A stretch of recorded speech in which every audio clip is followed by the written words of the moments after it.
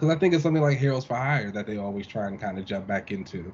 Or like when they Hmm. just team Luke and Danny up, and it's like, yeah, it was great for the 70s or whenever it came out, but it's like now it just doesn't hit the same. I don't think people are interested in purchasing heroes to do work anymore. I think they Mm, wanted to see them do it. You know, that's a I can see that. people ain't got no money. Well, I got money. I got no money to own a hero. But I was I saying, got that's money like for. kind. That's always kind of like messed up. Can you imagine going around saving people? All right, $30. I, What if I ain't got it? it's just like, well, guess you're not getting saved today. Could you imagine being on the other side though, and you're the hero, and it's like I'm charging you the $100, and they're like, oh, well, can I Venmo you the rest? All I got is 20. Can I Venmo you the rest? Yeah, like, I'll take your phone instead. How about that? Okay, yeah. Or I'm just gonna put this cat back in the tree. How about that?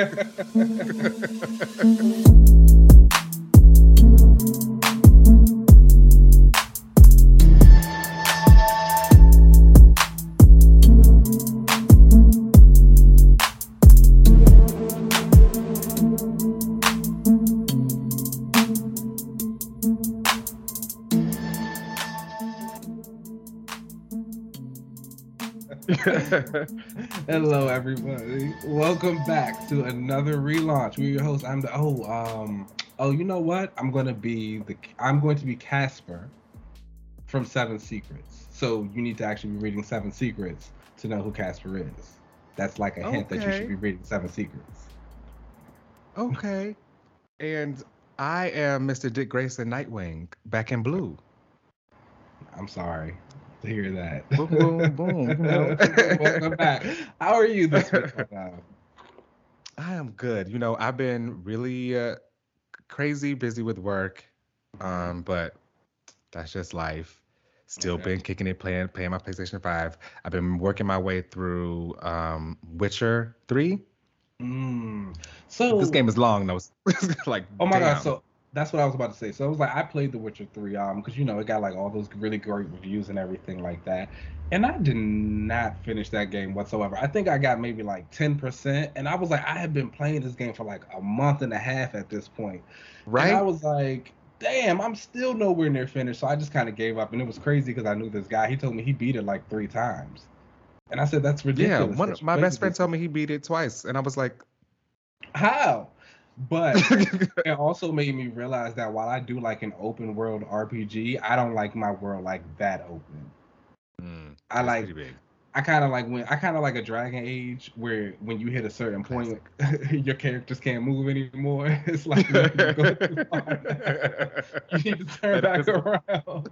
Yeah, I need that invisible wall. When it's just like you just walking for days, I'm just like, all right, I gotta cut it. Mm, yeah. So good luck with that. And then well, no, I put it on the back burner for a little bit because I've also been I've been replaying Kingdom Hearts because I Mhm. bought Kingdom Hearts 3 and never played it.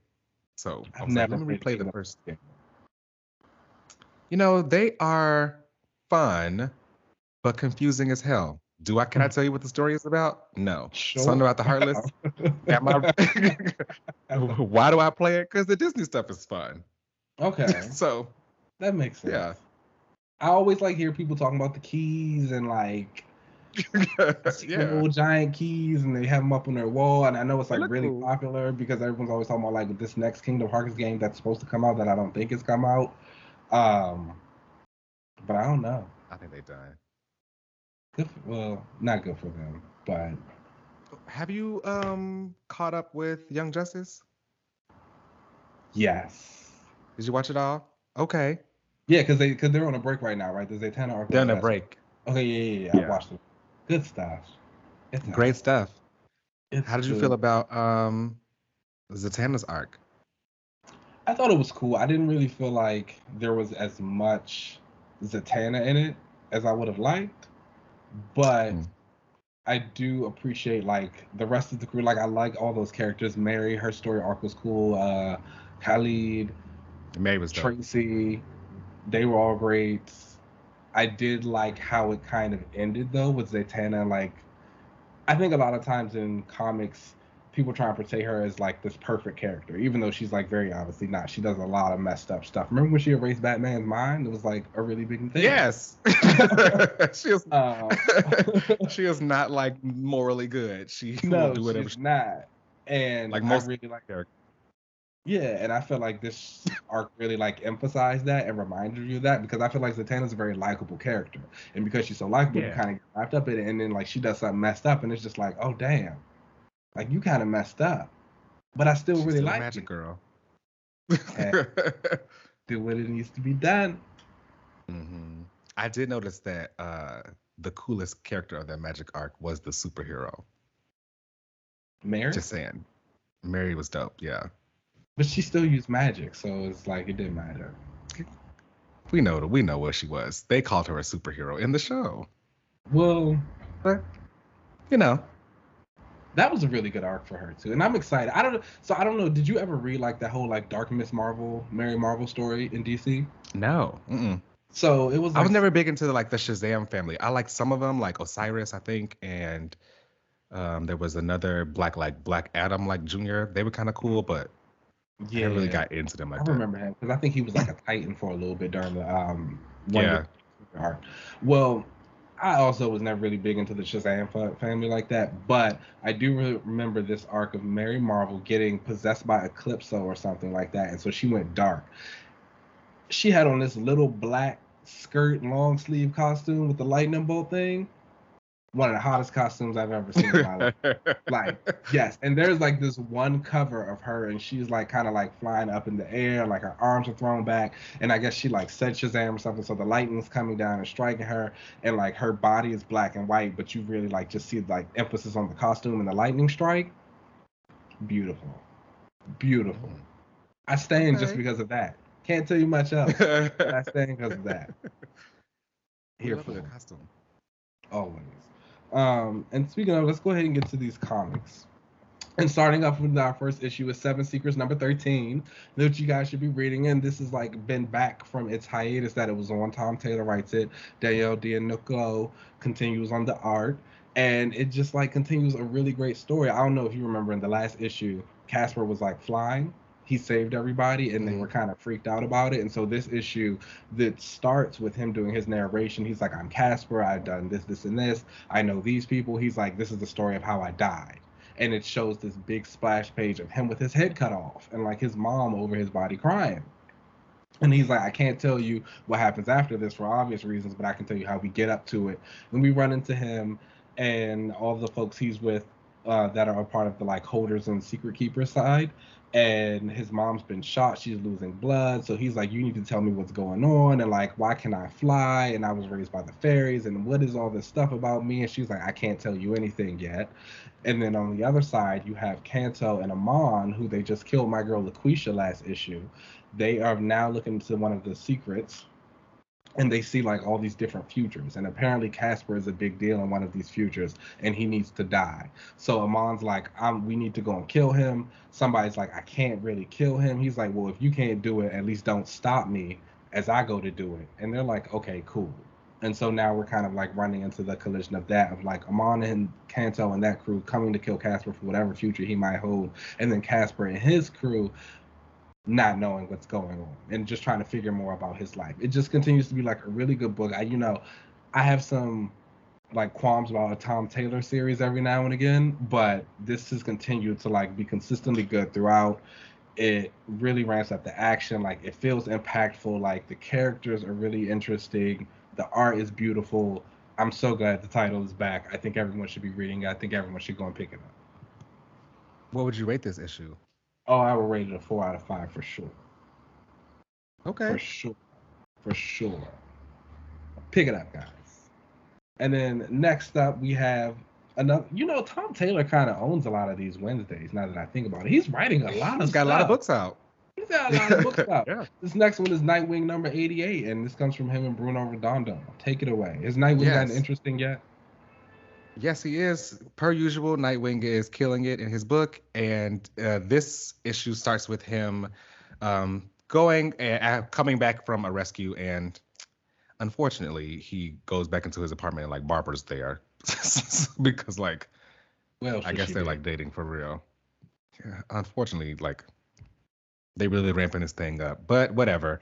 But she tells him that there is this like hit out on him, but not Nightwing. It's on Dick Grayson because he did go on national TV, or at least out in Bloodhaven, and say that he was going to be like revitalizing Bloodhaven. I have all this money. I want to like change everything. So he's got a hit out on him from mobsters. It turns out this hit is from Blockbuster, who people probably may have seen in Young Justice or in any other. He's I a don't know why regular when you villain. just said Blockbuster, I immediately thought of the store. I The was about story. to say, I was about to say, wait, why is Blockbuster? What do you mean? They Turn definitely tape back don't even in? have those. I don't Hmm. even think there is a Blockbusters anymore. But yeah, so he has his hit out on him, and actually, what ends up happening while he's about to like break ground, where previously a bunch of these kids were like their parents were getting killed by this guy named the Heartless, who was like ripping out hearts from people. They set up this like camp there. So what Dick is doing is he's turning this entire area into like a place for them, but he wants it to be for them and by them. So the kids are there with them, and they're about to like break ground on this thing, and there's about to be, you see this shot about to come, and Yeah. it goes off, but who stops the shot? Starfire. Oh And wow, Starfire and Donna both stop the sniper. The sniper's name was Donna. Gun Bunny. Yeah. And it turns out there was an entire hit of people, a hit squad out there who were going to attack Dick Grayson from Blockbuster, and the entire Titans team shows up and helps him out. And they take Oh. down the back. They go up to Blockbuster. Starfire stands in front of him and is like, don't bother Dick. He's protected by the Titans. If you got a problem, you can talk to me. Yeah. And yeah, so it was a nice like catch up with the Titans. It really just reminds you that like Dick knows everybody and is like really cool with everybody. Mr. Terrific was in in this as well. They felt like they needed to, um, when they saved him from getting shot by the sniper, Hmm. Wally took Dick and like ran super fast to Mr. Terrific and told him like you need to be suited up as Nightwing, and we made you this new suit. And it explained, that's basically them explaining why Nightwing, he got a new suit in in this issue. Now Hmm. he's got the blue that goes all the way down to the fingers instead of just like Ooh. this. I Nightwing does have personally a like, hot suit though. yeah, he does. He's got a really dope suit. He's really like the mold for that, like, street level person with that like ninja Sleek, stuff. sleek black Yeah. with just like the blue Yeah. on it. Even like the original. Oh no, the original one was kind of flashy. Very light blue, had the yellow on Yeah. With the yellow. it. Yeah. Yeah. I wouldn't mind some like the little yellow elements coming back into it to like spice up the Mm. costume. That'd be kind of cool. But yeah, beautiful issue, Bruno Redondo.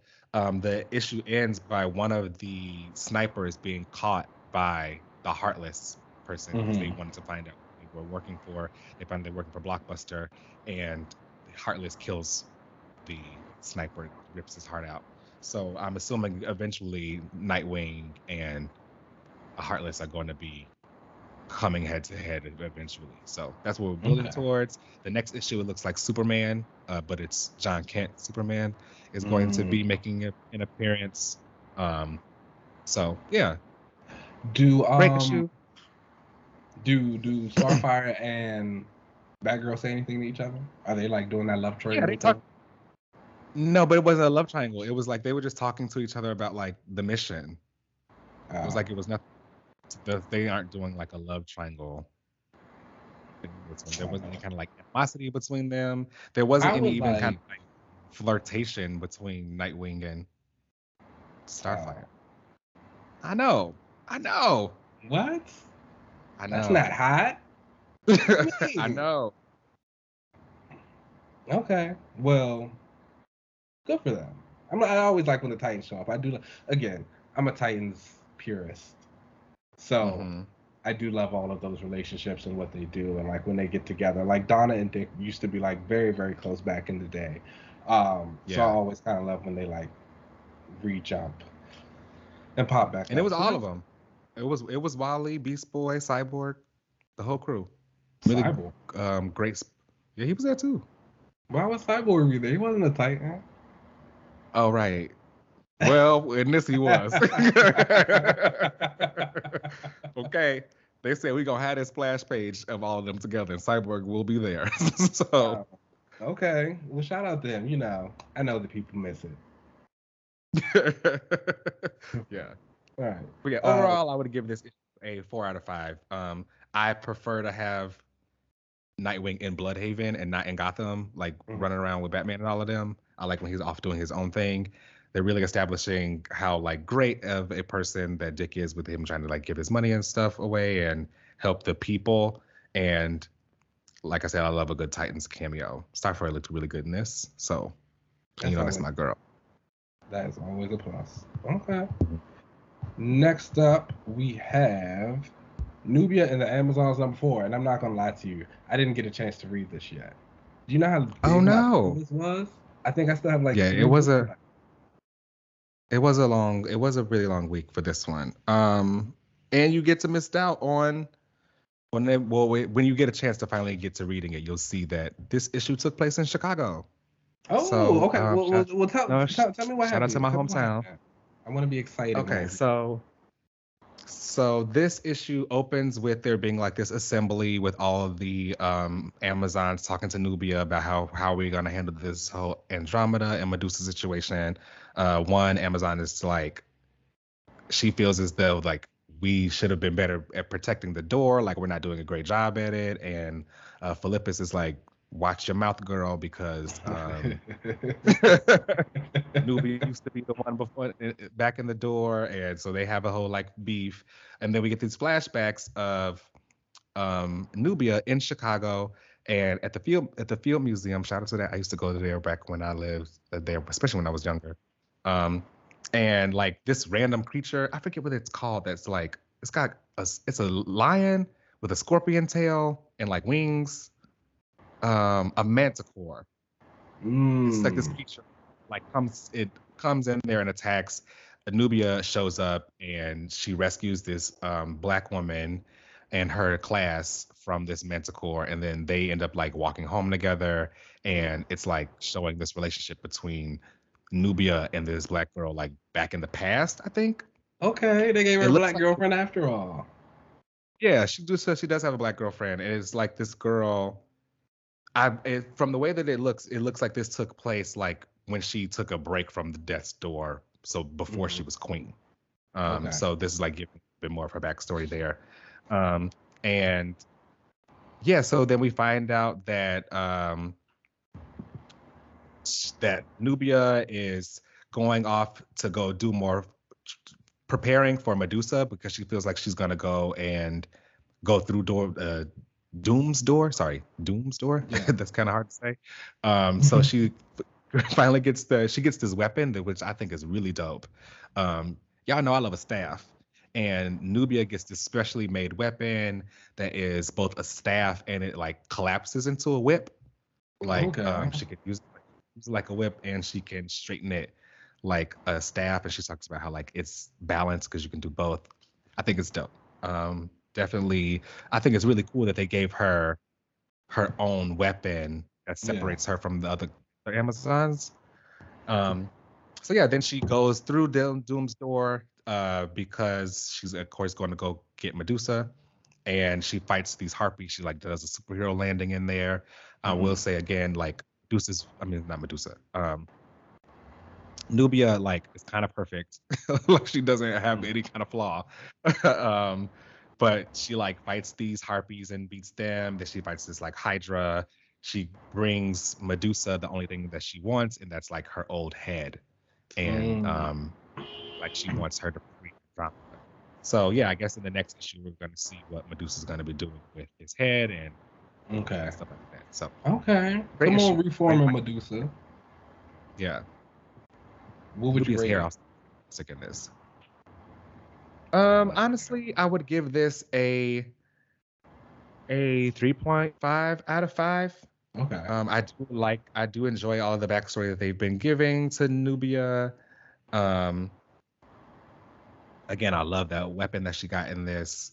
Actually, I might give this a 4. This is a lot better than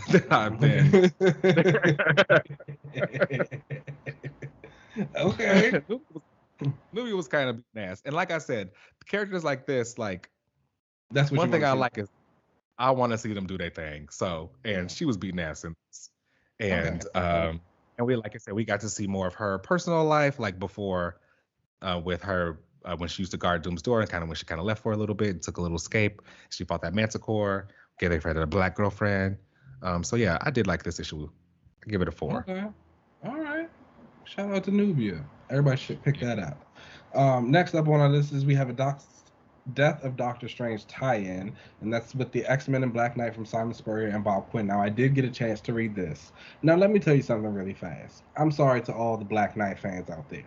I do not find them interesting. Mm-mm. I went.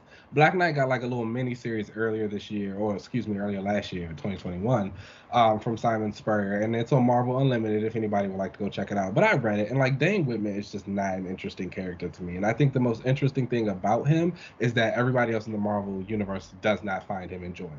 Like even in that miniseries, he like comes to team up with the Avengers, and they're talking about him. Thor calls him a loser, and like Captain Marvel's kind of like, oh, I feel bad for him. They don't really care too much for him, but Steve is like, be nice.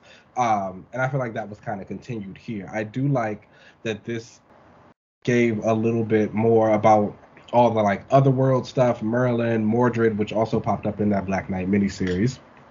I think one thing that is really interesting about the X-Men and like this kind of Krakoa era is that a lot of them are introducing concepts and other writers are also continuing to add to those concepts. Like, Yeah.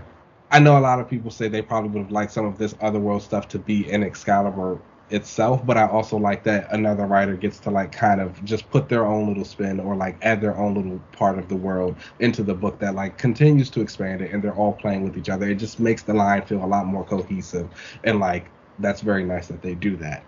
Um, I thought Bob Quinn's art was really good on this, a lot stronger than what he did on Way of X. I can feel like he kind of pushed himself to get like some of the magic stuff. The designs that he did for the characters were like creepy. I think his art has this kind of like I like cartoon Thorn's design. feel. Yeah, it's a little cartoony like Saturday Morning, but like it works at the same time. I think the biggest takeaway from this issue is that we find out that Dane Whitman's daughter, who is also operating as the Black Knight, she's a mutant. Mm-hmm. And I think that everybody. Okay, so that's what I was about to say, but I'm gonna say I think that's a good thing. Like I think about the past few years where the Foxmen were running rampant and the MCU was just getting started, and like mutants obviously took a little bit of a backseat in the line, and a lot of those characters who had been mutants started to be revealed as not to be mutants, like a Squirrel Girl. They always play with Franklin Richards, like Cloak and Dagger. They always kind of go back and forth with them. But I think a lot of those characters were like taken away, and I kind of like that they're reintroducing that back in. It's like, hey, we got all these random mutants. Mordred's a mutant. This Black Knight girl's a mutant. Franklin's once again not a mutant, but they're popping that's up. gonna change. Yeah, of course. And that they show that the mutants exist beyond just the X-Men and Krakoa. If you're going to continue to push them as like this line of people who can like be anywhere, then you really do have to put them everywhere. Mm-hmm. So I thought that was nice. Yeah. I thought the issue was okay.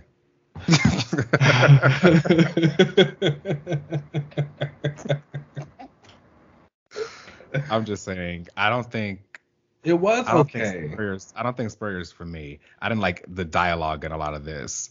I appreciated the explanations for all of the different like magical items in this, which I thought was kind of cool. So in this issue, like Black Knight is on this like throne, and it's made of all these like magical items, and like he talks about how the ebony sword is this like I don't like that magical item. Did you like that I don't know if it was kind of a retcon or something, but like they said that the ebony blade was made from, I think, the stone of the Sword in the Stone? I don't remember. Like, I feel like maybe they said something about that in his miniseries, but again, I didn't. I think what you said about Spurrier's dialogue is very spot on. I think he writes certain characters very well. I think he has a specific voice that he Mm. uses for a lot of the characters, and it's very similar. Like he himself is from the UK, so it's like I feel like the accent kind of is on everybody in a lot of his work. But it seemed like every other line was like a like side comment. You know how someone would say like, "Oh, I can't go there," and then like underneath their breath they'll be like, "Because X, Y, and Z is gonna happen." It seemed like every every other line was that where like Dane would say something and then like he'd say like, "Oh, Jack, you can't go and do that," and he under his breath he'd say something like something smart or something funny, and it's like, damn, it's very quippy.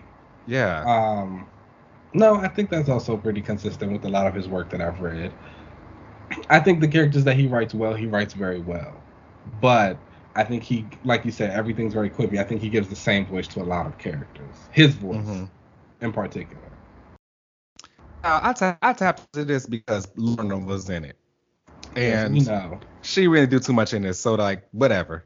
And but then I also was hoping that it was going to be a little bit more of a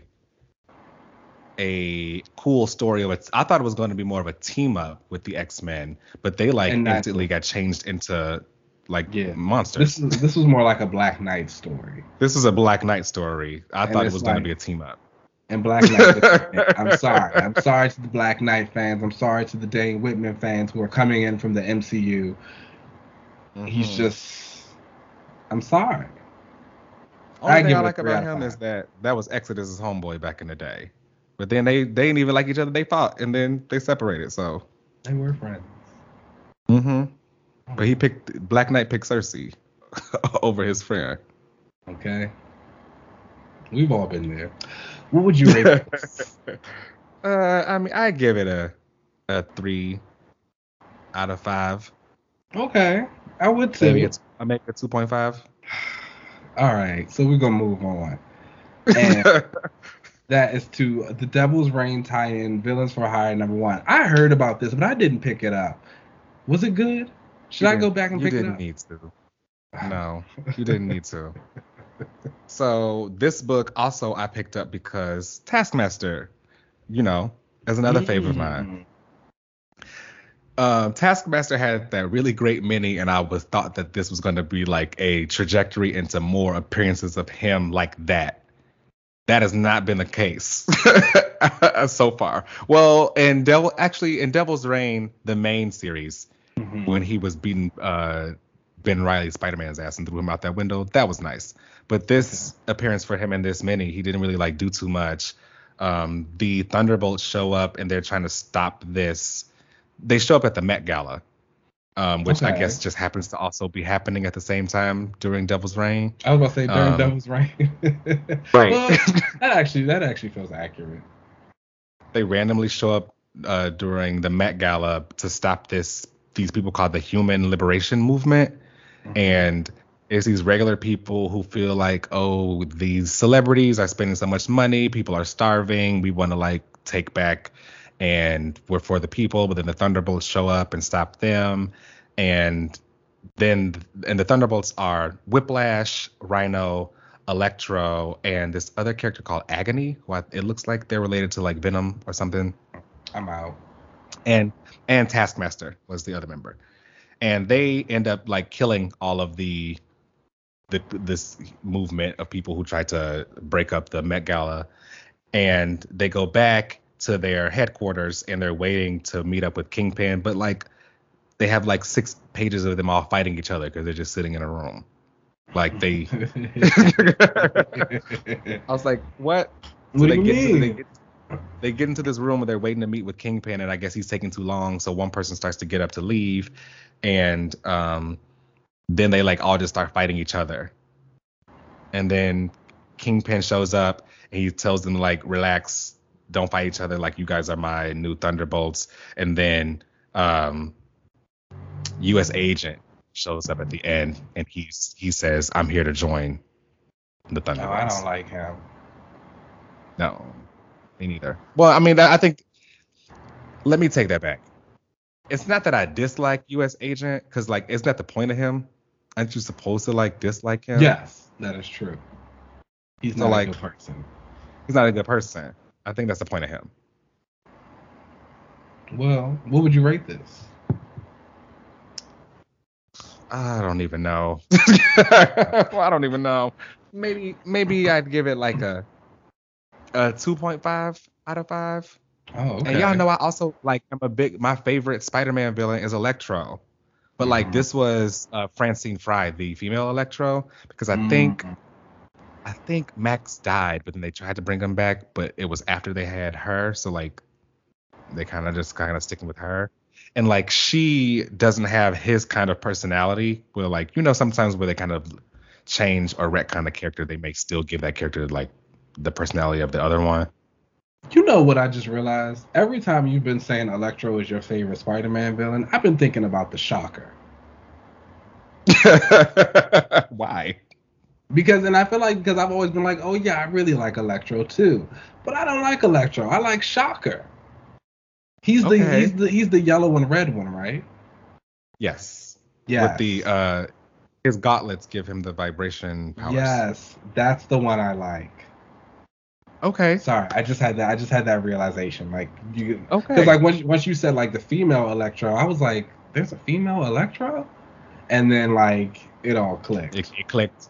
Okay. Yeah. They are not related with one another. Oh wow! Shocker, but I don't really go into the Spider-Verse that often, so it's like forgive me for my ignorance. Well, they have a female Electro, and her name is Electro. She got her powers because she kissed the other Electro like while he was dying. It was weird. Yeah. Sounds weird. And then like she does I always love Max Electro, because he doesn't give a fuck. Like he just is trying to get money, and he's just a villain to be a villain. And I appreciate villains like that. She is like deranged, or like just kind of like flies off the cuff. So I don't really like. Excuse me?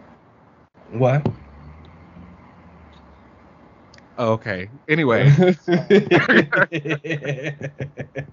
Anyway, I would give this issue 2.5 out of 5. Okay. Well, all right, moving on, I guess. To the next Devil's Reign tie-in is X-Men. This is from Jerry Duggan and Phil Noto. Now, this was the issue I thought was fine. The villains for hire, the New Thunderbolts, they actually come to like the treehouse, and they're telling the X-Men, this is public property, you gotta go. Fisk is telling you, get out of here. They're like talking about it. Emma comes in, she's called some people so they can stay because it's now like a landmark. We also learned the history of Elektra and Emma. I kind of breezed through that because that's how I did about this issue also. Elektra and Emma. I liked it, so I ain't breezed none of it. I mean, you would like it. It's got my girls in it. Polaris in it. Uh-huh.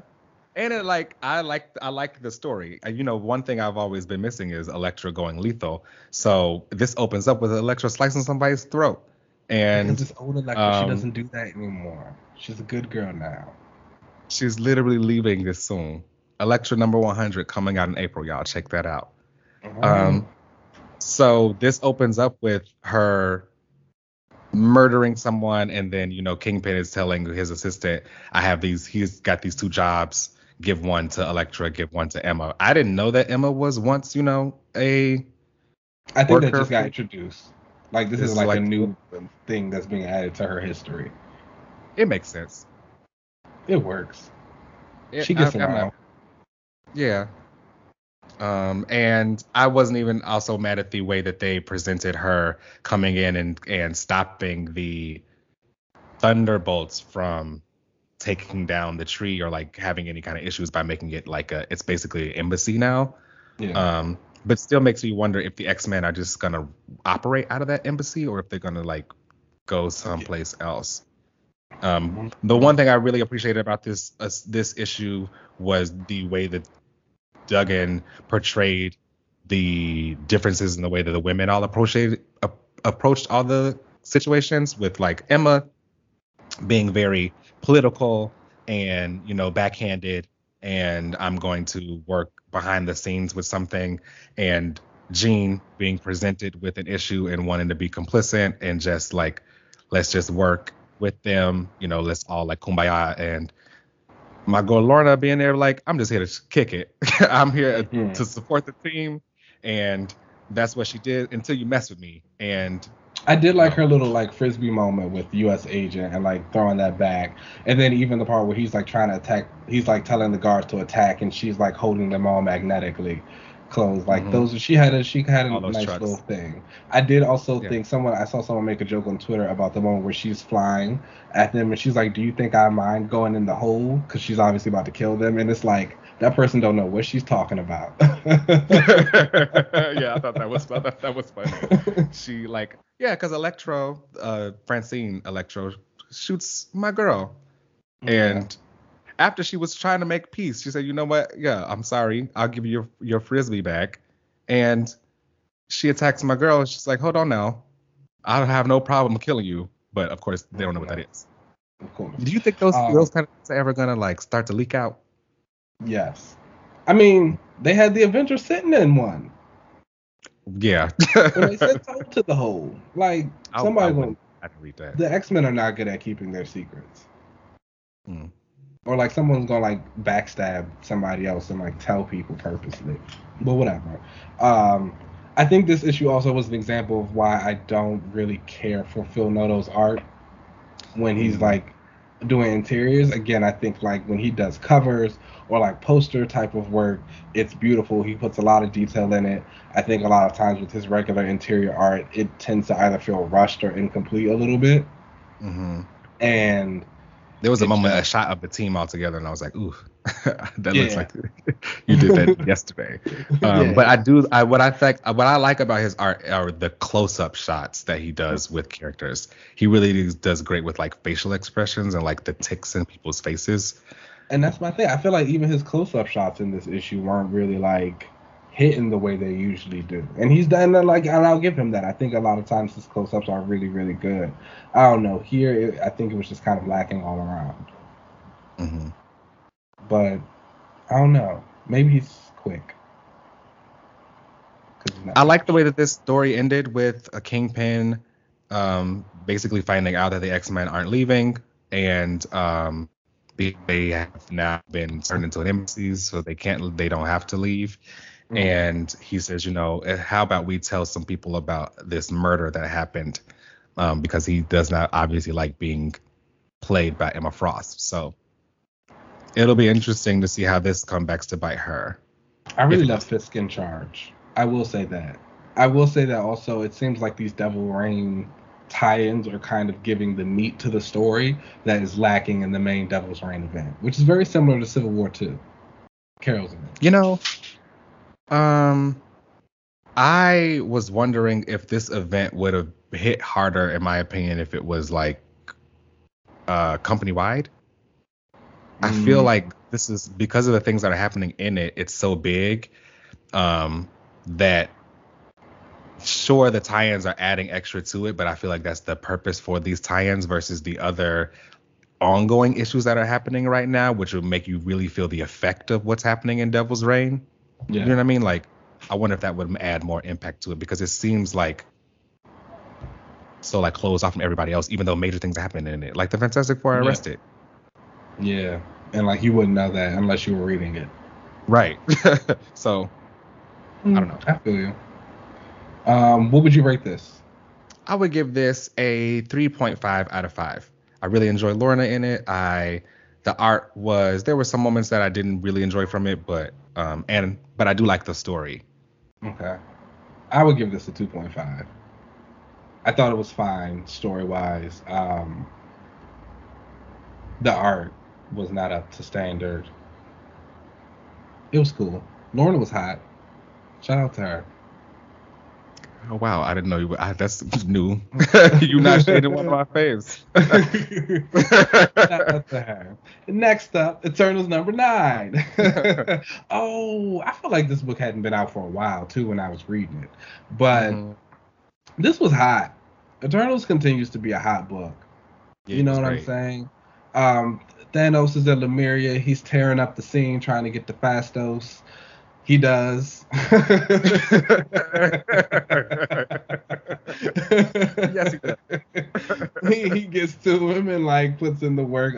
We see a lot of the Eternals trying to fight back. Athena deals with her lover who's turning into a deviant, so she has to kill him. I thought the scene of like Thanos was about to kill him, but then realized that like I would be showing him mercy if he did it. He's like, I don't want people to think I'm merciful, and so he just like That leaves line, him. I was like, ooh, yes. It was really good. It was really good. Yes. And That makes then, me really excited for Immortal X-Men. he's gonna kill it on that book for sure. Oh man, Exodus. I really won. And then we continue on with that. We also have Druig like telling them that he has to come back. On the other side of it, once the Eternals have kind of figured everything out and got together, they say we need to figure out how to stop Thanos. We find out Phastos said that he is both deviant and eternal, and so we need to figure some stuff out. And we see Ajak and Makari, and they're talking about like the history and just going back to find some type of way to stop this young man. And to do that, they're going to have to go into the one sleeping celestial that the Avengers now hold their headquarters in, which is probably leading up to this big summer event of the Avengers, the X-Men, and the Eternals all fighting. But this is a hot book. Yeah. Great book. I've never been one to like the Avengers having a headquarters in the body of a celestial. I think that's weird. So I am glad that it's kind of all coming to a head, and maybe they can get a new base or something after that, because I do think that's really fucking weird to be just living inside of a dead body. I mean, he gave them permission. I guess that still don't mean you got to do it. I don't know. It's something different. That is, whatevs. Thanos is hot. I think Thanos is like a villain who I've always kind of appreciated.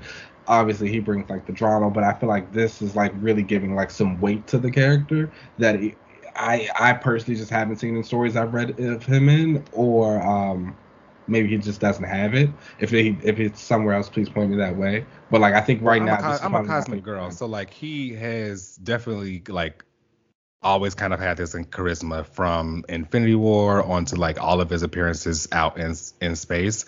I think my biggest fear for him would be anyone kind of like not being able to carry his charisma, if that makes sense, because he has been so like larger than life and he brings the drama and so consistently well that like you'd never want anyone to kind of like falter with that. But Kieran has been doing a fantastic job at like carrying that torch with I would probably say he's been bringing back the ruthlessness of Thanos. I think for a while, especially back in like the 80s and 90s, maybe a little bit in the early 2000s, Thanos was a lot more like sanitized.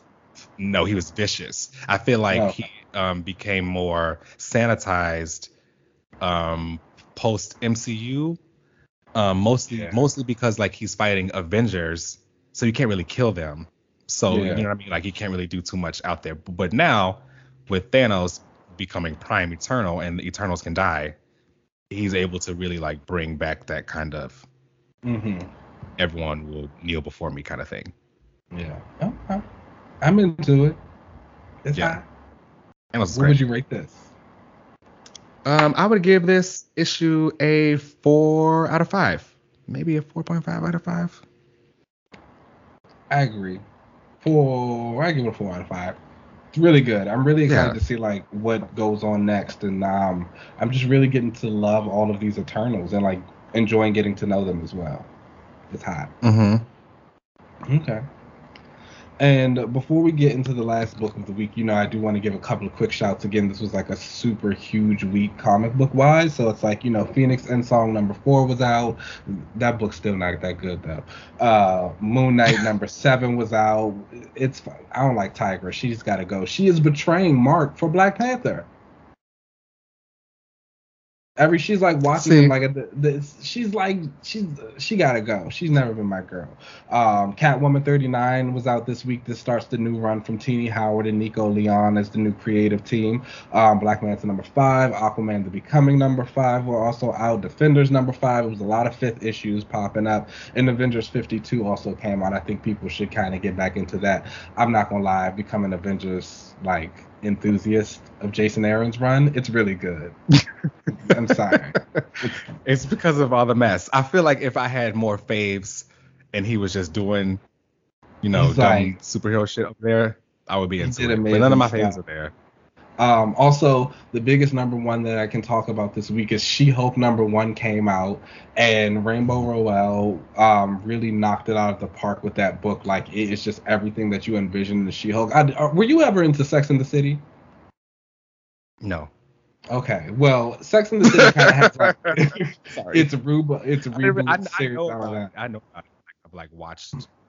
That's because that's kind of like a vibe that She-Hulk books used to give a little bit, like a little Sex and the City. But basically, it's having like its reboot series right now, and it's called And Just Like That, where it's like hitting the next part of the women's lives, and like that is what I equate this She-Hulk #1 to. Is like just like that. It is really kind of like recentering her life. It puts her back in the old apartment that Jan gave her. We see Jan in it. Like Titania shows up and they have a quick fight, and She-Hulk is like, "Why are we still fighting?" She's like, you got your husband, you got a house, you're happy, like who cares about all of that? She's like, but I actually enjoy fighting you too. Let's just meet up every now and again, duke it out, and then go our separate ways. We don't got to Okay. and Mary's like, cool. It's just like, please, like if you have ever wanted to get into She-Hulk, you want to know anything about She-Hulk, you just want to experience her for the first time, please go and pick that up. It was like such a good book. It was so heartwarming. I actually got a little emotional, not gonna lie. Oh yeah, your girl's back. She's back. It's hot. She's back. It's hot. And with that, the last book on our list this week is The X Lives of Wolverine #1, which starts off like the 10-week event that Wolverine is now having over in the X books. The premise seems to be that he is going back in time to rescue Charles Xavier from Omega Red, who is also somehow traveling back in time to kill Xavier. Yes. Because he found out that he like had some kind of adjustments to him that was secretly made by Beast from X-Force about his I can never pronounce that. His carbonadium. There we go. Yeah. Carbonadium synthesizer. Which that whole like data page talking about Beast, being like your job is you are the chef. Cook. Like, get it. Like, I'm sorry. I know everybody hates Beast because he's like a horrible person, but I love it. I just think he is just like so fun. Terrible. Like, it's just like he's just like, we need to get this done. Like, I don't have time for the questions. I don't care about what you feel and how you feel about it. He's like, just do what I say. Thank you. Him and Brand. Like that, but they got a power to back it up. Not just the mouth. But yeah, we see this whole like fight that happens with Wolverine in the past, and he's basically fighting this like, I don't know how to pronounce, I don't know how to like describe that he's able to just body jump other than just saying he's body jumping. I mean, that's really what it was. It's like he's like a parasite kind of body. Like Omega Red is this like parasite thing that's body jumping from people to people, and when he jumps to their body, they also gain his powers of like those tentacles, and he's trying to kill Xavier. And they're at the birth of Xavier, which we see also Cassandra. Yeah. And how she was a stillborn, and how she was named, and basically we see Wolverine as being sent back into the past. This is basically his Days of Future Past, kinda. A little Terminator mixed in.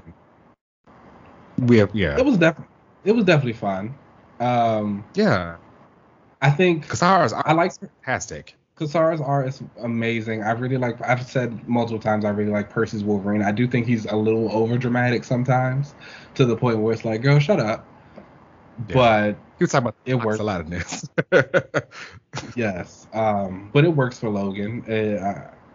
I don't necessarily know I don't feel a reason yet why this needed to be like its own event. I feel like if you've been reading both Wolverine and X-Force, you kind of know what's going on, especially even like when Omega Red goes back to Russia and we run into Mikhail. We know that's been a story that's going on. And it just feels kind of more like Wolverine number 32. 22. Yeah. What, you know. So, I wonder if this could have been a crossover between just Wolverine and X-Force. You know what I mean? Like those two books have like a thing. It's like, but we'll see. It's 10 weeks, so we're gonna be talking about it for a while. When you honestly think about it from like the marketing standpoint, isn't X-Force getting its own new number one after this? No, it's continuing. No? Oh, it's continuing. Yeah, Marauders is getting a new number one. X-Force New Mutants are just continuing their numbering. Excalibur turned into Knights of X. Way of X turned into Legion of X. And then Immortal and X-Men Red. Oh, well, never mind. They could have just kept it going. This could have easily just been an arc between those two books. But again, from the marketing standpoint, it's Wolverine. You're gonna push what works. X-Office need that money. Okay. And Wolverine brings in the money.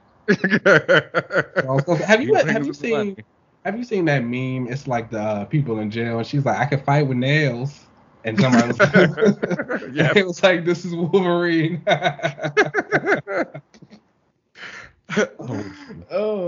goated. It is. Yeah, I mean, again, I think if you're a big fan of Wolverine, you'll probably love this. I think if you're not, or you're not following with either of those two stories, then you might be a little bit confused. But it's cool. I mean, I know this is X Lives, next is F Deaths, or is this X Deaths? This was X Lives, and next is X Deaths, and then alternate.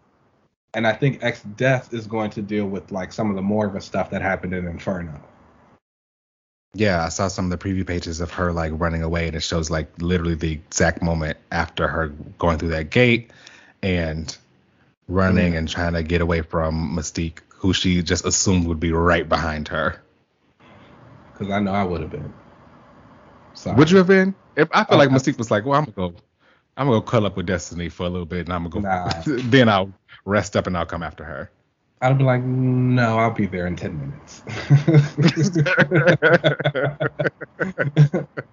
I'm sorry. Yeah. Like you're trying to create a cure that like destroys mutant kind or like stops us.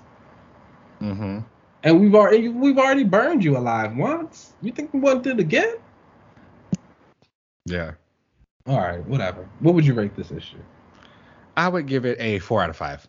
I am intrigued by the story. Sure, it could have been just another Wolverine issue, but Wolverine's great, so I liked it. I think Percy has a really great voice for Wolverine, and Kassar's art is like, he's one of my favorite new artists that has been coming out in these last few years. He's great.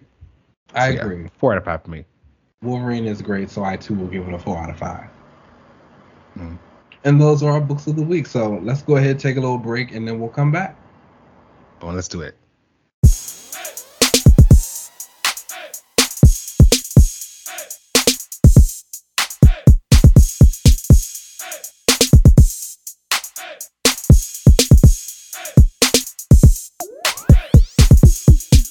Your price. Just sit back in. Do you know I actually when you told me that you were going to do this panel, I went to go Google Korvac because I was thinking of the Bird Shi'ar guy that Rachel Summers dated during Ed Brubaker's Uncanny X-Men run. Oh, who had that Phoenix Blade sword thing? Yeah. But apparently I forgot his name. I think it was Korvac. I could have just made that up, but I feel like it was something with a K. But apparently this is something completely different. Yes.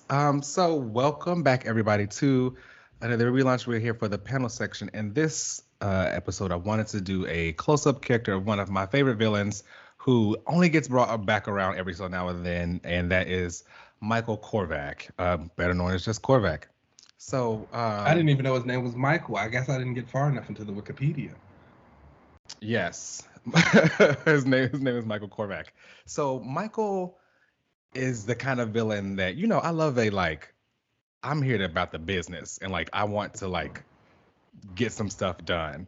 Okay. And that's who Korvac ended up becoming later in his story, but his story actually starts off kind of, I don't know, tragically. You tell me. So I'll give you a little backstory. The Michael Korvac was like the scientist back in the year like 3007. And do you know who the Badoon are? They're like these like lizard alien people. Is that like Oh, in Marvel? yeah. No. Anyway, Maybe if I there's see this, it. you No. probably see them. There's like this alien species called the Badoon. They're like these like lizardy kind of About to look alien them up. creatures. They like are taking over the soul system, and Okay. they get to Earth, and they get ready to take it over. And you know how in TV shows like in Castlevania there was always like one human who actually also turned on the humans and helped the bad guys, like Hector. Yes. That's what Michael Korvac did. So the Oh. Badoon came in, they like took over and infiltrated and took over, and he decided to join them. Like Okay. when it was time to like help Earth, he decided to say no. He said fuck Earth and he helped the bad guys. It Mm. was he says it was because his like superiors at the time, like they never recognized his genius Mhm. and they didn't like, give him his props. So when the bad guys came, he helped the bad guys. And the Badoon told them they were going to make him like this big minister of science for them and blah blah blah. So he joins the bad guys. He gets caught sleeping at his desk, and the Badoon say that no one is allowed to sleep. You don't deserve to even be a human. Like we hate humanity, and they like Oh, okay. they torture him and turn him into basically a cyborg. They tie his lower half. They connect his upper body to like this like machine, and effectively just make him like a cyborg. So he's only this like box from the waist down, and from the waist up, it's Oh, like cyborg thing. Yeah, he's got one eye. okay. Yeah, really crazy That's stuff. karma. Right? She works So, quick.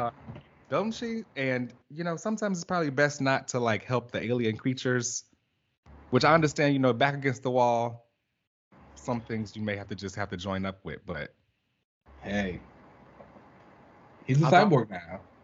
he's a Does he get cyborg now. does he get like powers from being a cyborg? Does he like transform, shoot blast, things like that?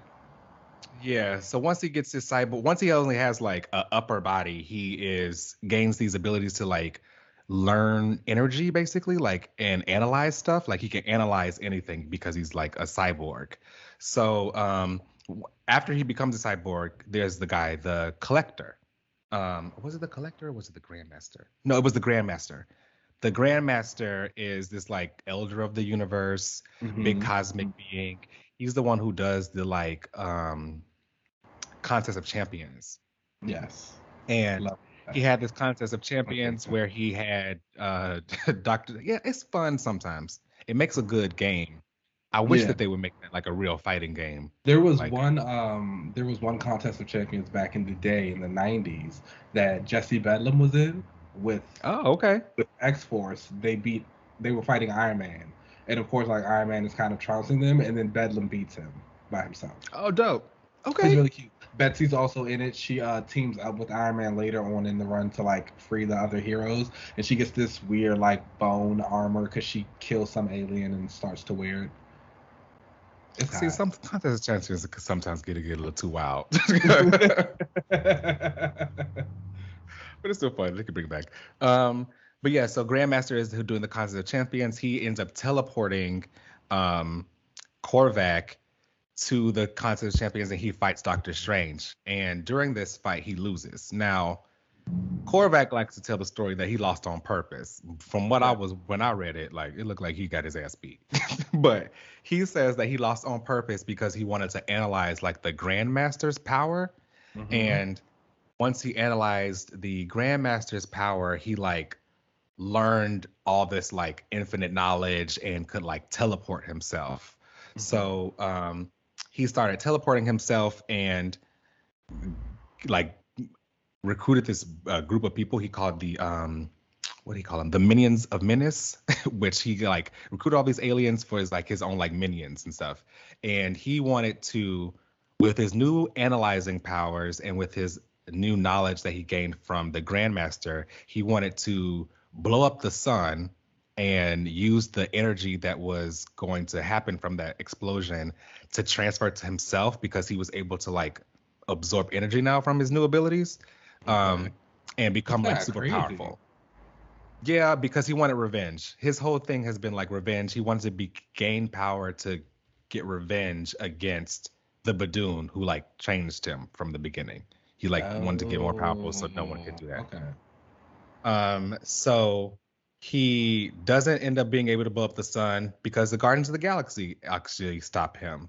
And the Guardians of the Galaxy plus Thor. The Guardians like found him out in space. It looked just like what they probably took inspiration from in, I think it was Infinity War when they found him in the ship floating like in the MCU. I forget which movie it was where he was like floating, but you see this in the comic where he's like floating out in space and the Guardians, he like lands on their ship. Guardians bring him in. It's pretty cool to see that. But they end up beating Korvac. Korvac teleports himself away at the last minute because he gained those teleportation powers earlier. And where does he end up? But on Galactus' ship. Now, if you remember what I said, he gained all this knowledge. He gained the ability to absorb energy and like cosmic energy from with the Grandmaster after he analyzed that. Once he ended up on Galactus' ship, he absorbed Galactus's like power cosmic that like powers his ship. And that ended up creating him into this like energy being of vast power. And this is where your interest comes in. This is where it comes. Yes. Okay. So he becomes this like big energy being, and he is able to basically like cosmically manipulate reality. Basically, he changes his body, gives himself a more humanoid body, so it's no longer just like a box from the waist down. And he goes by Michael, and he no longer is like fueled by revenge against the Badoon. What he wants to do now is like become a god. He's like, I have all this power now with the power cosmic.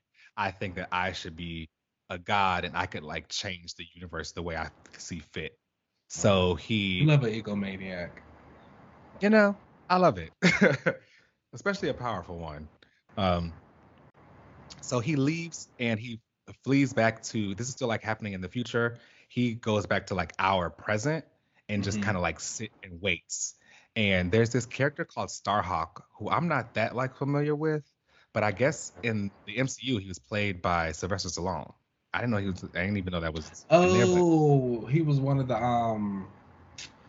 what are their names? Ravagers? Yes. I don't know. I was about to say Reavers. The Ravagers. Yeah. Yeah. So like Starhawk, I guess, was one of the Ravagers in the movie, and I think in the comics he was a part of the Guardians of the Galaxy. The Guardians. So the Guardians of the Galaxy team that was like back in the day, the 90s and all that, it was all those Ravagers characters. So like Yondu, Starhawk, and all of them. Yes. So this Starhawk guy, I guess, is like cosmically aware or something like that. So like he was aware of Korvac like gaining all this power. So Korvac felt that if all of the really powerful beings out there, Odin, the Phoenix Force, any of these kind of like powerful things, if they don't know that he's out there and like leave him alone, he can like kind of sort of shift reality on his own without getting like any interference. So that was his plan. So he went to Earth, was going to try to hide it out. Starhawk, of course, with his powers, found out about him, tried to fight him. They have this like crazy cosmic fight, and Korvac wins. Not only does he destroy Starhawk atom by atom, he rebuilds him and removes the part of him that would ever recognize Korvac. So like nothing about him would ever make him realize that he exists. So he's on Earth just like living his life. Nobody can really recognize him or whatever. The Guardians of the Galaxy from the year 3000 with like the old Starhawk and Vance Astro, who is Vance Astrovic, like the Justice version. So that's a different kind of story. I'm sure I've told that before in the previous episode that I talked about Justice. Go check that out, y'all. But that Guardians of the Galaxy team shows up in our time, and they're like, "Hey, Avengers, we're looking for this Korvac person. We know that he's like traveled back to this time because Vance Astro started the Guardians of the Galaxy. So we think that Korvac is going back to this time to kill Vance, so that he never starts the Guardians of the Galaxy, who he thinks is going to defeat him. So they're like, okay, well, we can figure something out. We can go and check on Vance and do everything to like keep him safe. Long story short, Vance was fine. Like that was never what Korvac was even doing. He was just planning his own thing, and the Collector shows up. If you remember from another MCU character who was like, I forget, he was in the Guardians movie or in a different Infinity War maybe. But he when they went and got the stone. The stone, yeah. Or the Collector starts bringing the Avengers on his ship, and he's like, I'm trying to save you guys because the first time I was collecting things is because I knew Thanos was coming. Now I'm collecting people because I feel there's some like crazy powerful thing coming, and I need to rescue you guys before you get killed by him. And before he reveals who that is, he ends up getting killed himself. And he was killed by Korvac. Yeah. But Korvac killed him because he's just that powerful. And so Korvac is still like trying to get his own plan this entire time. He's got this like girl who he meets. She like falls in love with him just from one sight. Turns out that this girl is actually the Collector's daughter, Karina. She was also in the MCU. She is the girl who tried to touch the Power Stone in the Guardians, but then like died. In the comics, she was actually going to be like, she was supposed to betray Korvac because the Collector created her to like defeat him basically, and she was supposed to defeat Korvac, but she didn't. She ended up falling in love with him, and they became like a couple. The Avengers end up finding Korvac because they like search all these homes, are looking for him, and they find this guy named Michael Korvac, and Starhawk is with them, and he's like, I don't even know who you guys are seeing. I don't know what you're talking about. And Korvac like freaks out. He's like, they know who I am. They're gonna figure out that I'm Korvac. They have this crazy fight, and what happens? Korvac kills them all. The Avengers? And, yeah, he killed them all, like one by one. The last people that survived were Wonder Man, I think Black Panther, and Captain America. But then they all got killed. Too. So after Korvac killed all of them, Karina was like, I don't like that you were turned on the Avengers, you turned into an evil person. And he felt like he was losing her, so he ended up like committing suicide basically and killing himself. And with his last bit of power, he revived the Avengers and brought them all back to life. Okay. He ends up like going off or whatever. He's got all this power. He is later brought back around because he basically like lost all that power cosmic, and now he's back to his like android form. And he wants to regain that power. He recently just showed up in the current Iron Man run where he was on Earth again and just like disguised himself as this like random scientist who wanted to harness the power of lightning and give you a bunch of energy. He presented this to Tony. Tony was like, okay, this sounds like a pretty good idea, like I'll invest in it. But it ends up being like that guy was Korvac, and he was trying to absorb the lightning from this lightning storm to power himself up again. And he ends up being successful with that. Great story, by the way. I think I definitely highly recommend it. If you're a Hellcat fan, I thought some great stuff was in there for her. Also Moondragon and the original Human Torch is in it, because it turns out that when Korvac was brought back to life, the people who like found his body basically and like put it back together were the same people who made the original Human Torch. They like used older body parts of them. So Korvac kind of looked at the original Human Torch as like his brother. Love a surprise sibling. Right? Even in the robots, even robots get a Love a surprise. surprise sibling. Like, geez. But it was interesting that they kind of made the two of them kind of related-esque in a Yeah. way, or like kind of have they gave them this kind of bond with each other. So yeah, Korvac is currently in Iron Man trying to amass more power, and because he remembers what he was like when he was cosmically powered with the power cosmic, and he feels like if he can just get to Galactus's ship again, he can tap into some of that power cosmic ship. Okay. Korvac is one of my favorite villains because he is a crazy robot thing that is he just wants to rule the world, and I think it gives the character someone to really like fight. He typically wins because he's just that powerful, but usually he like either outsmarted or something happens where he has to like kind of bounce. Where would you like to see Korvac kind of like go and fight that puts him out of that normal element? Obviously, I'm sure he fights the Guardians a lot. He's up in space. He fights the Guardians, yeah. Now he's doing Iron Man. Like, where do you feel, or who do you feel is powerful enough to kind of have him as a consistent threat? You know, there was a time where I would have said like, oh, maybe the Guardians would have been cool again, like with Ewing's version of the Guardians, how it's this like rotating team of people. They could like have Korvac be this thing for him to go after. Yeah. Have Korvac be this thing for them to go after. But personally, I think he would be a great like arc villain, honestly, for Blue Marvel. I think that like with all of the science background that Blue Marvel has, and like Blue Marvel's a good person, I think that he would want to like, I don't know, reason with him or something. I think that you could really tell a great story with the two of them against each other, and like the way that Korvac truly thinks that like he should have the power to change humanity and change like the world, the universe, honestly. Okay. I mean, I'm into that. I think that he would make. He's and the thing is like Blue Marvel needs someone. You know how we say on this show, who they gonna fight? Who they gonna fight?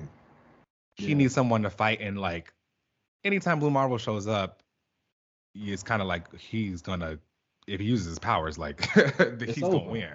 It's over. Period.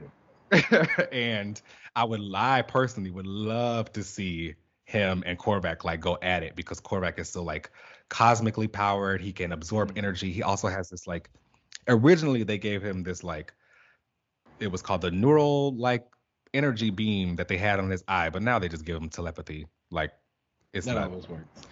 Yeah, just give it it's that. Easy. But it's not that telekinesis is coming too. Basically. I don't know about that one. He already got enough power. But I also appreciate that he like kind of levels up. Did you ever watch Dragon Ball Z? Yeah. Kind of like Cell. Oh, I like Cell. He was fun. But he's like, different forms. Like again, he has this one form, and the more he absorbs more energy, and he needs a lot of it to kind of like basically go to his next level. Okay. He does that. But the one for him to really tap into his like cosmic energy god form is he needs some power cosmic.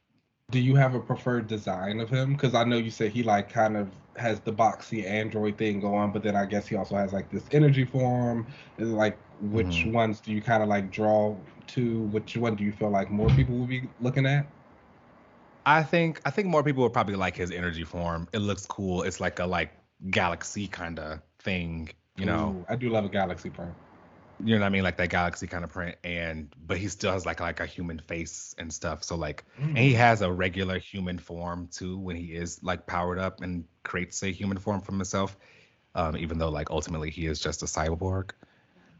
So yeah, I think I do like his energy form. I would like for him when he does, because it seems like a lot of the things that we say on this show end up coming true. So when he does become a Blue Marvel villain, I would like for them to give him like a costume. The power of positive thinking. I truly see it. Honestly, if it wasn't just like he should be like Blue Marvel's villain in the Ultimates. Like I'd love to see like the Ultimate, because I know that you need usually whenever they have Korvac, he needs a team like fighting him. It's even in Iron Man, like Iron Man's got like a team of people. Misty Knight is in it, and a bunch of other characters. Like there's a bunch of, what's she gonna do? Yeah. In the book, In the book, someone said that, but like, It makes me think of like when people used to talk about Black Widow in the MCU and like Thanos coming, it's like she pulls out her guns. Like, girl, exactly. what are Like, you what here you? for? And she does pull out her guns and shoots some of Korvac's minions in the kneecaps, which is kind of cool. But I think that like in the book, Iron Man was like, ask all these people, like we can't get too big because we don't want it to like alert a lot of people that Korvac is back or whatever. We got to keep it quiet. But like these were just the scragglers who weren't doing anything. It was like, no. Poor them. You know, I really wish they would kind of like do something else with the Daughters of the Dragon. I really enjoyed Misty and Colleen when they're together and in that whole little element. But I don't know, it never really seems to stick for them. It doesn't like, I don't really think it pops with the people. Is it too I feel like they end up being, yeah, no, I think that you could have a thing with like, you know, these two women. I think it just probably needs to be updated. Because I think it's something like Heroes for Hire that they always try and kind of jump back into. Or like when they just team Luke and Danny up, and it's like, yeah, it was great for the 70s or whenever it came out, but it's like now it just doesn't hit the same. I don't think people are interested in purchasing heroes to do work anymore. I think they wanted to see them do it, you know? I can see that. People ain't got no money. Well, I got money. I don't got no money to own a hero. That's always kind of like messed up. Can you imagine going around saving people? All right, $30. What if I ain't got it? It's like, well, guess you're not getting saved. Could you imagine being on the other side though, and you're the hero, and it's like, I'm charging you the $100, and they're like, oh, well, can I Venmo you the rest? All I got is 20. Can I Venmo you the rest? Yeah, like, I'll take your phone instead. How about that? Okay, yeah. Or I'm just gonna put this cat back in the tree. How about that? No, truly. That's interesting. I mean, I think Korvac. Korvac is a great villain. I think the one thing I feel like that has been missing a lot in Marvel comics, in my opinion, has been the big superpowered villains. It's wild that I've been having to read like an Iron Man book to really get that. But a lot of the villains right now don't have no powers. They too like some punks. I would rather have some power back there. And Korvac is a great one. I was about to say, I think with villains like that, sometimes you just also fall into the crux of like those really overpowered superheroes, where it's like you said, it's like, yes, the villains can always fight the teams of heroes, but it's also like, how many times do you want to have them do that within a certain year or something like that? So I do agree that someone like a Blue Marvel or maybe even like an Ultimates would be like a really good thing for Korvac, because Korvac feels like either you're going to do a very slow, long burn with fighting him, where it's like a lot of build up until the big final battle with him, or you're going to bring him up through a couple of times, but it's got to be against somebody who's like effectively knocking him back. And he got the power. Yeah, and he's got the power. He got the Avengers like it wasn't nothing. Like, so I mean, I think that it'd be interesting to see him up against like the Ultimates. Yeah. I know he was the final. Has there been any signs of him lately? What's going on with that? He's in like a variant of him is in that Avengers Forever book, I think. That's a good sign. I don't think he's a mainstay, and I don't even think it's like a version that is familiar to like the 616 version. Yeah. But I think like some kind of Simon Williams Wonder Man is over there. I guess we just wait on his MCU debut. Basically. Which is like should be coming technically. So, I mean, they've circled the drain around him. I feel like everything is like sort of kind of connected, and they run out of characters to add. They're running out of characters, and like Vision's like doing back in his separate thing, and they can bring the brother in if they want to go that route. We don't have to do that. I mean, that's not his brother. What else they gonna do? That's his. That is not his brother. He's that's his brother, Simon and Vision. He's Uncle Simon. No. I don't know. You might need to accept Uncle Simon, he used to fuck on the wife? No. I think one of the boys is like named after him. Took his last name? I thought William. William, Billy. But his name is Williams. well, they're not gonna name him Williams. But it was like a thing because I read, oh my God, yes, because I feel like I read that when we did our Vision panel. I went back and I read that like Vision and Scarlet Witch series, and that was like the thing of why they were naming them, because they wanted to make sure that he was also tied to like Simon, because I think Simon was dead at the time, and it was supposed to be the Vision was like, oh, this was my brother, and like I want to remember him, he's a part of the family, so we're gonna name him William. I want to name him Simon. That would be creepy. He used to have sex with his mother. See, that's why that just gets so messy. Like, we don't need none of that. But that's what the people love.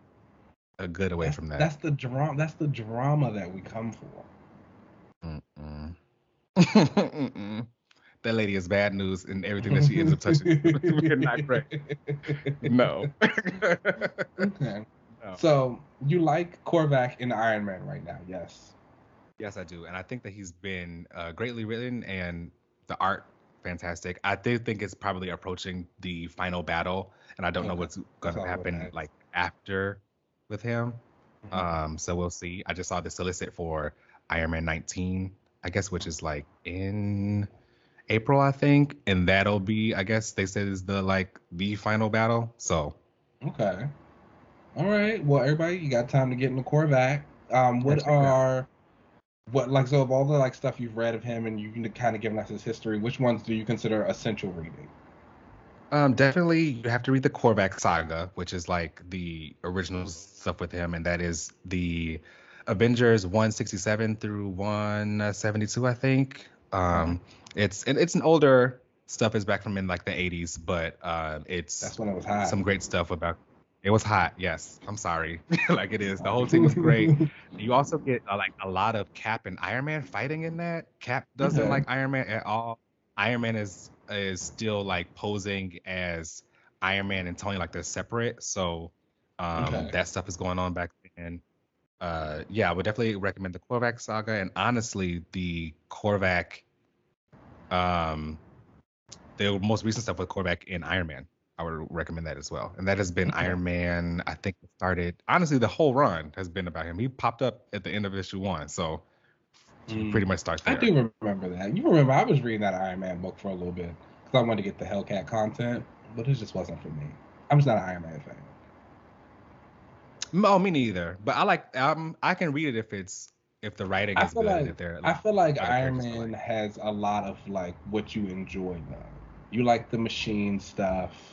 You like the techie stuff, the science. He's smart sometimes. Korvac's in it. It feels like I just don't like Iron Man. Yeah, he was like really annoying. I couldn't deal. I'm okay with it. I like the fact that Hellcat was always calling him out on being annoying in it. Like she was, and then also they started doing like they started doing like hinting at them getting feelings for each other, and I was like, I can't deal with yet another fave and her bad taste in men. Not right now. Yeah, I mean your faves, they did not pick them well. Oh my gosh, I just can't watch someone else self-destruct. But I'm glad that she's thriving in it nonetheless. So you guys should pick it up just for her, if that. Check it out, y'all. Oh, you know what? Also, I do think that you should check out Avengers Earth's Mightiest Heroes Season 2, Episode 6. There is an entire Michael Korvac episode. It's titled, I think it's called Korvac. And they actually do a pretty good job of like kind of changing his story. They don't make him as like reality warping kind of power. They kind of just make him cosmically powered. And instead of it being the Badoon who changed him and he was the scientist, they actually make him a guy from Earth who the Kree took and they experimented on him, and like he became this like crazy cosmic villain.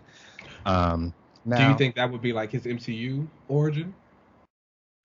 Okay, that's what I was gonna say, because I kind of do. Now, in the Marvels that's coming out, like Captain Marvel 2, there have been like hints that one guy is gonna be probably Blue Marvel, and they haven't really said who the villain is going to be, even though they cast her. And the Marvel MCU formula recently has been they will gender bend a villain from the comics, and like bring in someone like that. So I started to think that like, one of the problems with Carol in the MCU is that she's too powerful now. Like, we saw you break up all them ships. We saw you fought Thanos. Who are you gonna fight? So like, she would need someone powerful. And I think that if they adapted like the Earth's Mightiest Heroes version of Korvac into the MCU, I could totally see them doing something where, okay, we couldn't make a Captain Marvel. Let's try again. And we made Korvac, and they just, I don't know, instead of Michael, it's Michaela. Or something. You know. Do you have a fan cast? Honestly, that's kind of what I want to happen.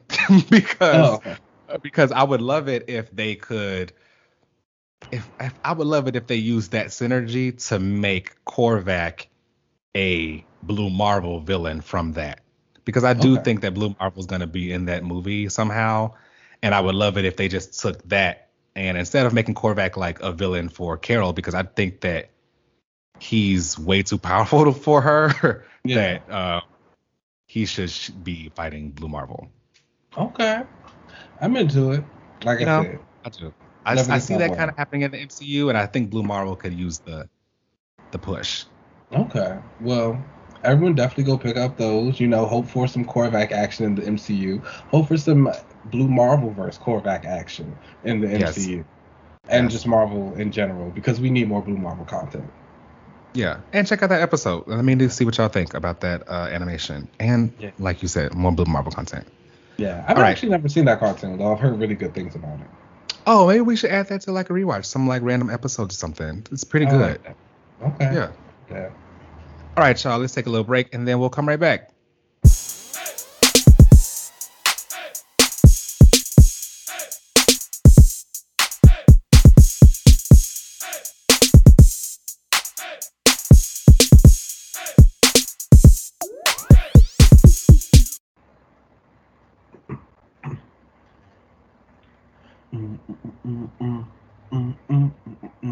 Hello, everyone, and welcome back to your favorite part of the show, the relaunches. Now, hopefully, today, maybe I shouldn't use today's relaunch then, because the last relaunch I feel like we did was very successful. Let's talk about it, okay? Okay. Okay. Let's talk about it. I don't know if you guys remember. Our last relaunches, mine was I wanted Sam to be Captain America again. I wanted him to be working with President Fisk, but like the main thing was that he was Captain America again. What has been announced since that relaunch has happened? Sam is coming back as Captain America in his own book this May. And I cannot wait. New shield and all of that. And yours? Yes, I brought up Elektra, how I wanted her to like, after this Daredevil thing was done, she was going to be more lethal again and get her name and all of that happening. And what was just announced? Elektra number 100 coming out in April. She's turning back into my lethal assassin girl, fighting Typhoid Mary. Somebody's listening. I think she might still stick a little bit of Daredevil up in there. No, she's going to slice that girl's neck. Let's go over our relaunches this week. Would you like to go first, or would you like me to? You know what? I'll go first. It's pretty quick. Okay. This character is someone that like I actually kind of enjoyed when I used to read a lot of the Ultimate comics back when they were coming out, especially Ultimate Spider-Man. Obviously when it started as Peter, I was a fan of that, especially when it became about Miles. I love that too. And one of the characters I was introduced in it was Bombshell, and her name is Lana Baumgartner. Wow. She has this. I really don't like her jacket, but like I like the rest of her costume, and she can like she can shoot these blasts of like explosions basically from her hands. And she was a villain in the Ultimate Universe. Her and her mom used to go around robbing banks, but she was like the cute kind of villain where her and Miles would kind of flirt with each other and stuff like that. And then when she got pulled over into the 616 universe after Secret Wars, now they have her basically like magically, well not magic, it's comic book retcons. She goes to the same school as Miles now, and they are both on the champ. She's more of a hero.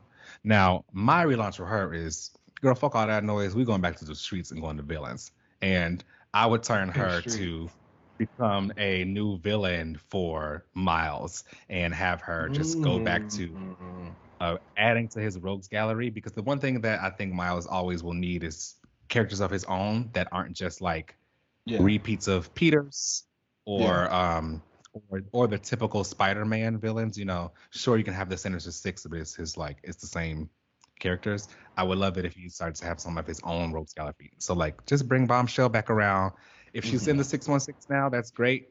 So we can just keep the same character and just make her a villain again. Okay. There needs to be a lot more like powerful villains out there doing some stuff and like wreaking some havoc for the heroes to actually do something instead of fighting with each other all the time. So I think that we need to start doing it. So go ahead and make Bombshell a villain. Okay, Miss Bombshell. I'm into it. And I would All right. have her in the Spider. I'd probably have her like bounce around a little bit as like cameos everywhere, but I would have her be Miles's villain. Specifically. I'm into it, and I'm also of the mind that he should have his own little rogues gallery that isn't just a repeat of Peter. So I like it. Okay.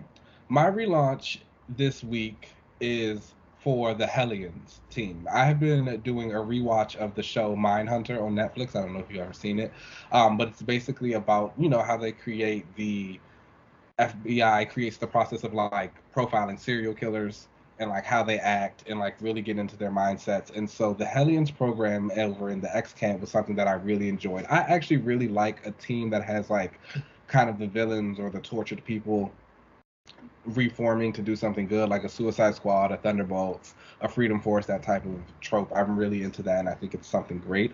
I think for this one, I would not have Mr. Sinister in charge of it because he is a horrible person who does not need to be in charge of it. But I would actually have Miss Marvel Girl, Jean Grey, spearheading this trope of the Hellions. I feel like for Jean, you need to get her away from her husband for a little while.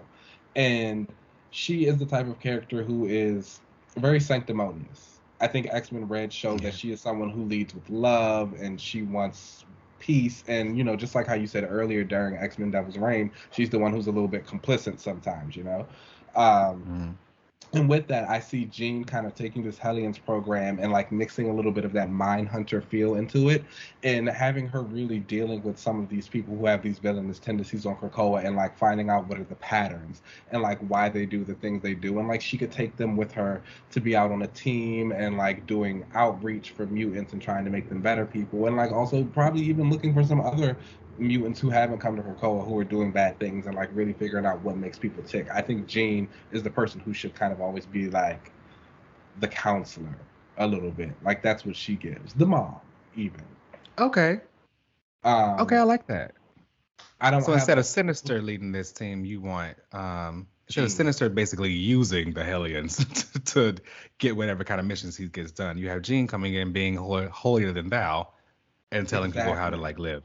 Okay. Exactly. And then I think you can even kind of expand what she does in that sense. Like I think of someone like Synch, who was said to be depressed when he came back from his resurrection, who's talking to the other mutants who are like that. I think of someone like Domino over in X-Force. When she died, she was kind of saying she didn't want to forget. She wanted those memories of that. Even Logan, when he talks about the resurrection protocols and like how coming back from constant death can kind of mess people up, who's talking to these mutants who are dealing with that type of stuff?